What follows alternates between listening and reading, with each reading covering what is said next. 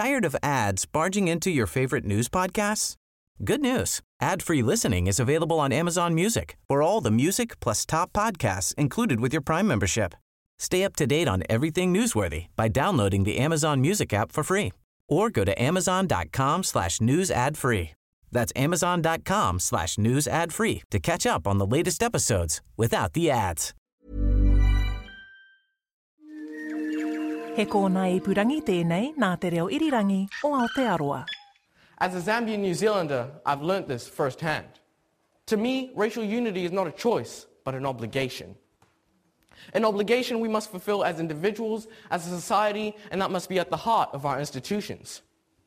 It is not only our onus to open up our minds, but to ensure that this remains a way of life for those who come after us. This is the vision for racial unity. This is the glue that firmly holds our puzzle together, and the frame that allows us to encapsulate our society, unified, as it was always meant to be. Ngā mihi.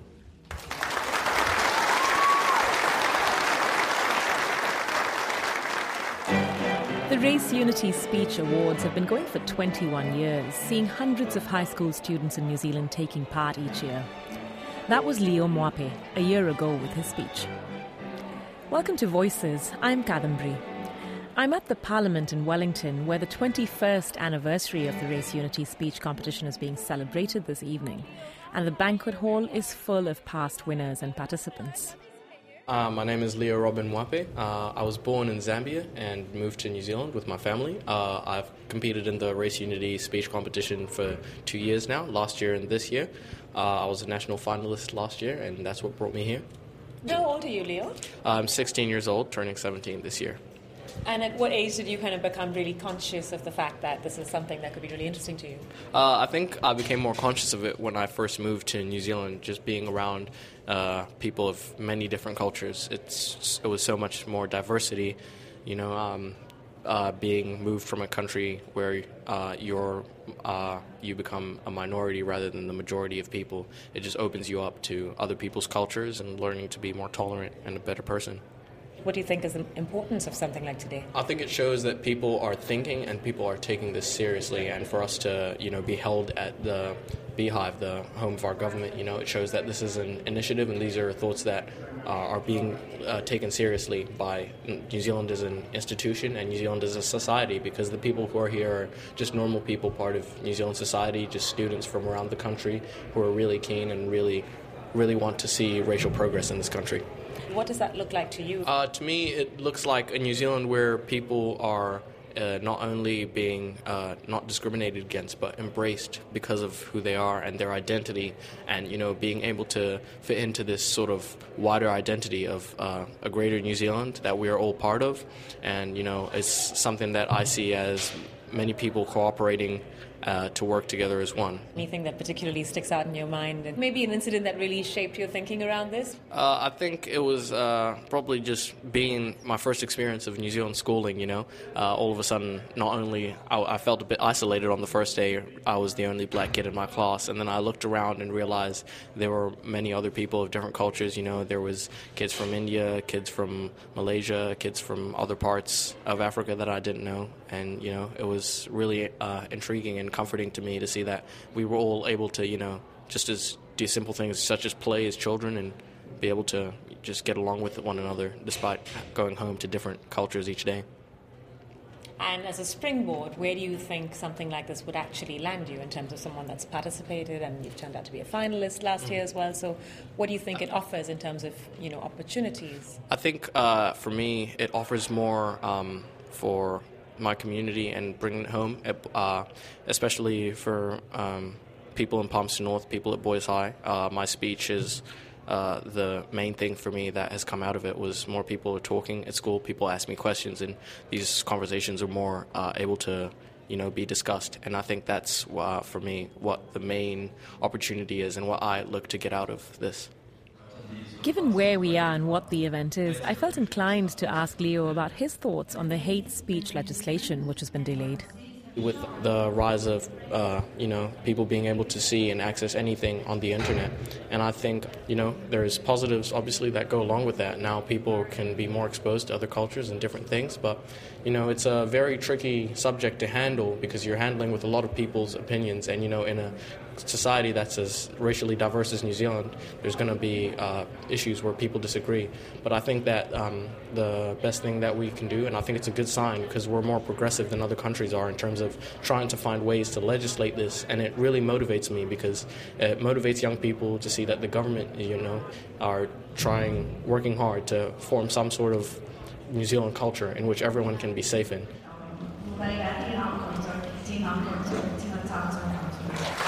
In 2010, Apirahama Hurihanganui was 17 when he became the only national champion at the Race Unity Speech Awards to deliver his speech in Te Reo Māori.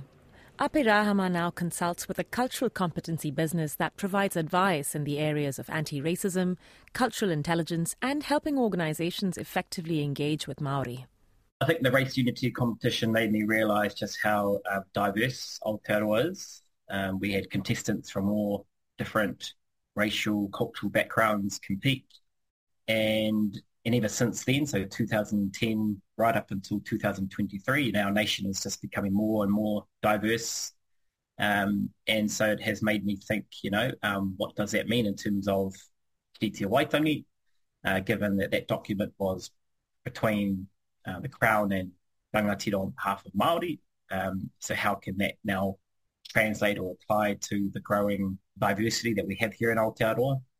I think it's just given me a greater awareness and appreciation that it's not just Pākehā Māori here in Aotearoa. We're such a diverse country, and we need to be able to be innovative and think of ways to achieve that racial harmony and positive, sound, healthy race relations. I think it is great for young people. It provides a platform to voice their perspectives, their views, the issues that are relevant to them and that affect them, and also to hear their proposals on how to address those issues. Young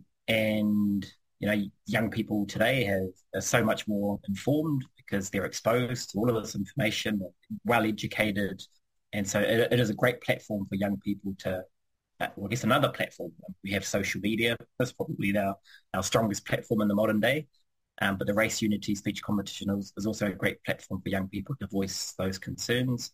It just needs to be, I think that the audience needs to grow wider so that particularly people in leadership positions, people in positions of influence, whether it be local councillors, local authorities, MPs, leaders of different organisations.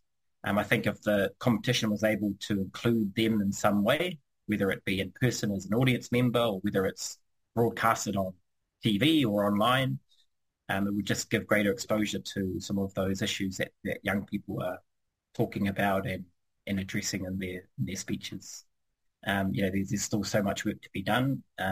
There are numerous race issues of racism that we still need to address, and so the Race Unity Speech Competition is just quite a small part of that overall journey that we need to be undertaking.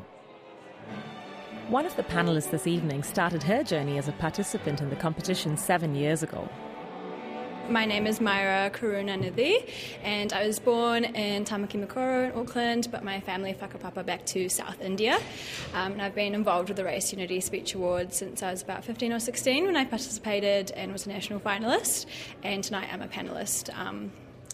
And how old are you now? I'm 22 now. So my family immigrated to New Zealand about 30 years ago, and they initially lived in Auckland, and then we moved to Wellington when I was only a year old. So I've lived in Wellington my whole life.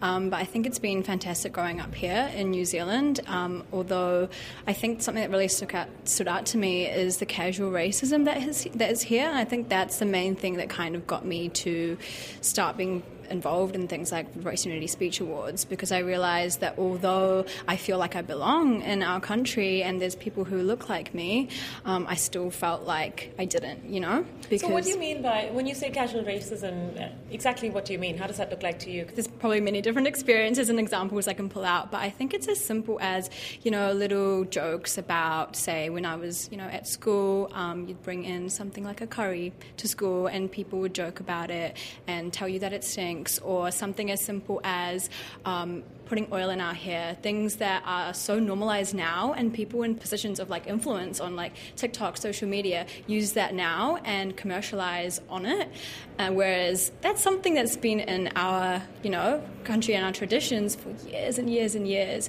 but people capitalize on it now, and it's things like that that people used to make fun of you for when you were young, but now it's a trend and it's cool. And so I think that's just one small example of something that I see as casual racism. You took part when you were 15 and Leo yes. was 16, so it's interesting that you've kind of come full circle. So yeah. The first time you participated when you were 15, where did that lead you in terms of, do you think it took you in a certain direction, say in what you wanted to study or professionally? I used to actually be quite quiet, but I think I found my voice through public speaking and through participating in the Race Unity Speech Awards, and also we had like the United Nations Speech Awards, and participating in these speech competitions actually realised and made me find my voice, and I went on to do other speech competitions, and I went on to represent New Zealand at the United Nations at the Commission on the Status of Women, and that's an opportunity that came from my public speaking. And now while I pursued a law and commerce degree and I work at a law firm, so it's definitely kind of had an influence on the career path that I took. And yeah, I'm quite involved in the social justice space, so I think I wouldn't have been if I hadn't kind of started participating in these competitions. Do you think things have changed much since the time you gave your speech, you know, those many years ago when you were 15? I think things have changed and they've taken a step in the right direction, but I think we have a really long way to go. In terms of, you know, things like the Race Unity Speech Awards, they've created space for dialogue and conversations, and just the exposure has been really great. And I think we've also seen an increase in the visibility and presence of people of diversity and our minority communities in positions of leadership and things like that over the years that we may not have seen, you know, even 5-6 years ago. But I do still think we have a long, long way to go in terms of, you know, really furthering racial unity and creating racial justice. Former participants of the annual Race Unity speeches talking at the 21st anniversary commemoration at the Parliament earlier this month. Founded by the Baha'i community in New Zealand and supported by the New Zealand Police, the competition takes place in May this year, where students get to speak their mind on race relations all across New Zealand.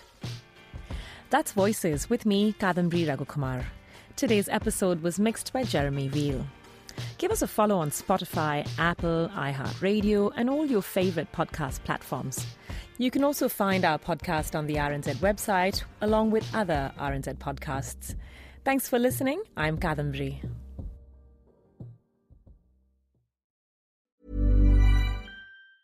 Tired of ads barging into your favorite news podcasts?